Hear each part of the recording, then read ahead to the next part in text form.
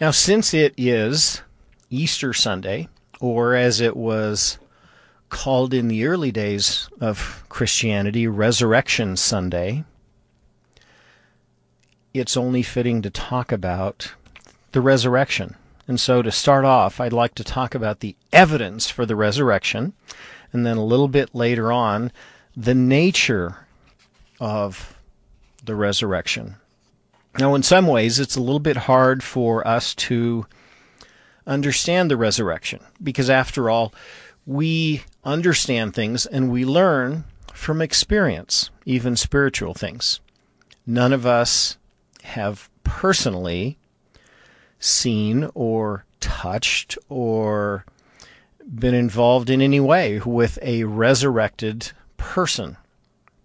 And yet we have great reason to believe that a resurrection occurs and that it will occur for all of us. But nevertheless, despite the lack of our detailed knowledge about it, the resurrection is something that is vitally important for us to know, in very much the same way that we don't know all the details about what it will be like after this life, because by definition, none of us listening today have ever experienced the next life, at least not in detail. So here we go. Why should we believe in the resurrection?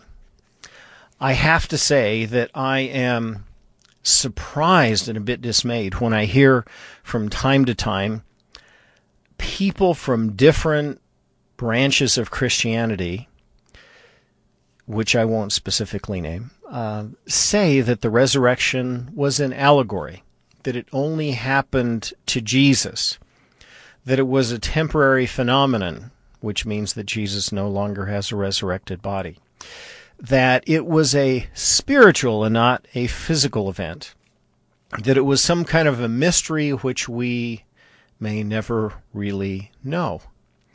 The reason I find all of those kinds of comments so distressing and so very, very sad is that the resurrection was the core of Christianity.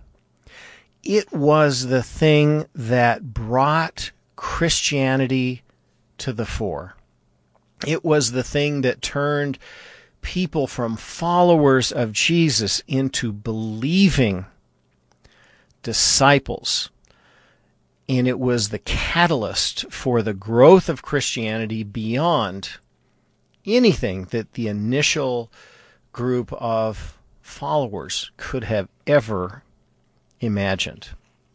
So let's talk about the arguments against the resurrection and the reasons why those arguments just really cannot be true. The first point to make is that Jesus was a real person. There are more writings, contemporaneous writings, that talk about Jesus than virtually any other ancient historical person. If you believe in Plato, you need to believe that Jesus was a real person. There are more than 100 times more contemporaneous documents that attest to the existence of Jesus than we have about Plato or Aristotle or any of the other early great people who lived many, many millennia ago. Now, that's the first point. Jesus was a real historical person. And of course, believers believe that, but it cannot be doubted. There is too much evidence to the contrary. As to the resurrection, there are arguments that Jesus was a good person, and indeed he was crucified, because there is much evidence that that indeed occurred. But there are people that say his body was placed in a different tomb than was actually searched, and hence when they didn't find a body, it was because he was somewhere else. Another comment that's often made, well, Jesus fainted from loss of blood. He was unconscious, and when he revived, he was seen again by many of his disciples who thought that he was resurrected. An honest mistake. Do any of those things really make sense? Well, I'll tell you why I believe the answer, according to history, is absolutely not. Absolutely not. Now, why do I even bring these up on a day like Easter? Because it's important to understand the arguments against something as well as the information for it. Here is the first reason why it would be absolutely impossible for it to have been the wrong tomb, Jesus just fainted, or somehow his body was moved, which is one of the other arguments. The first one is there is documented information that Jesus died on the cross, and that as sundown came, witnesses attest that normally a leg is broken to bring on quick death, but Jesus had already expired. His side was pierced with a sword, just to be sure. If he had still been alive, being skewered in the side with a spear would have expired him. There's no question about that. Another reason that we know that he was indeed dead is that, and this is not often brought up, when someone is embalmed, according to Jewish tradition during that era, their body is wrapped in linen and then spices, to preserve as much as possible the body, are covered around it. No one could have lived with all of those. It's more like a cocoon. It would be like being inside of, it would be like being wrapped in cellophane. You would not survive long. This would have been an airtight seal, or very nearly. No one could have breathed or lived after that. Jesus was indeed dead. And then we have the events that attest that the location where he died was absolutely known. Roman guards were placed there to guard the tomb. They were not assigned to the wrong place. When we come back, we will talk a little bit more about Jesus and how we know that he indeed died, that we know where he died, and that he indeed came back. I'm Martin Tanner. This is Religion Today. We return to Religion Today with Martin Tanner on KSL News Radio 102.7 FM and 1160 AM. Welcome back. I'm Martin Tanner, your host. It is a beautiful Easter Sunday, or Resurrection Sunday.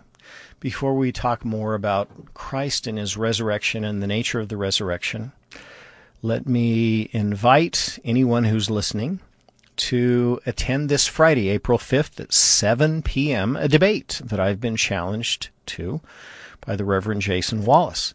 The topic is, Are Mormons Christians? It will be held this Friday, April 5th, in the Behavioral Science Building on campus at the University of Utah. The Behavioral Science Auditorium, to be more specific. The time is 7 p.m. The Behavioral Science Building Auditorium is just north and east of the football stadium and just south and west of the Marriott Library. You can find it online. Will be a fun debate. I'm looking forward to it, and I hope you can attend. It's, of course, free of charge. Today is Easter Sunday, and when we took our break, we were talking about the evidence for the resurrection of Jesus and how the arguments against it just do not hold up. Jesus was a real person. He really died on the cross. He could not possibly have been mislaid in another location or just merely fainted, because his side was pierced and he was bound in linen, and then spices kind of a thick gel is the way it actually was made up, that would have made it impossible to breathe, then was covered over the entire linen that covered the body. Then there were Roman guards outside the tomb, which had an enormous stone that was rolled in front of it. And when Roman guards did their duty, there was a seal, a great big seal of wax that was placed by the stone, so that no one could move the stone. Then we have the evidence that the Roman guards saw something incredible. Roman guards, these were Roman soldiers, were part of the greatest army in the world at the time. They were fearless. They had been in many engagements. They were now stationed in a little hotbed of trouble, which was Israel. The Roman soldiers were fearless. They knew that the penalty for leaving their post was death. Nevertheless, they saw something which, according to the gospel records and those who knew, caused them to flee in panic and terror. What could that have been? The resurrection itself. We don't know exactly what they saw. There is, of course, no record of exactly what the resurrection looked like. But we know that the actual tomb was empty, and that this cocoon of thick, waxy substance that would have covered Jesus' body still remained there, but Jesus was not inside. The enormous stone was moved. The Roman soldiers, fearless to every enemy, had fled in terror, and Jesus was gone. The cocoon that encased his body was empty. All of those things attest that Jesus really did come back to life. He was indeed resurrected. And then we have an often overlooked statement or passage in the New Testament which says that over 500 witnesses saw him after he was resurrected. Now, those included many of the apostles, but many other Christians as well. And don't forget, he was seen by hostile witnesses who would never have wanted to have Jesus be resurrected. Now, who am I talking about, you might suppose? I'm talking about Paul. Before his conversion on the road to Tarsus, he was someone who persecuted the Christians, who despised Jesus, who despised Christianity, who was the accuser of Stephen and was responsible, in fact, in large measure, for Stephen's death. This is someone who would have done anything that he could to stamp out this horrendous thing, as he so believed it, Christianity. But he had a conversion. He saw the resurrected Jesus. That totally changed his mind frame. It was real. It was something that was not imaginary. No imaginary thing could have changed Paul as persecutor, or Saul as persecutor, to Paul the believer. Only something genuine and real. That is why, those are the reasons why the resurrection of Christ really happened. Those are the real evidences. Beyond that, one can find their own belief, their own knowledge, their own testimony by reading the Scriptures and prayerfully asking yourself. In our last few minutes, what is the nature of the resurrection? We know that it is the reuniting of spirit and physical body. I have heard some interesting and actually fascinating questions about how could this possibly be over the years.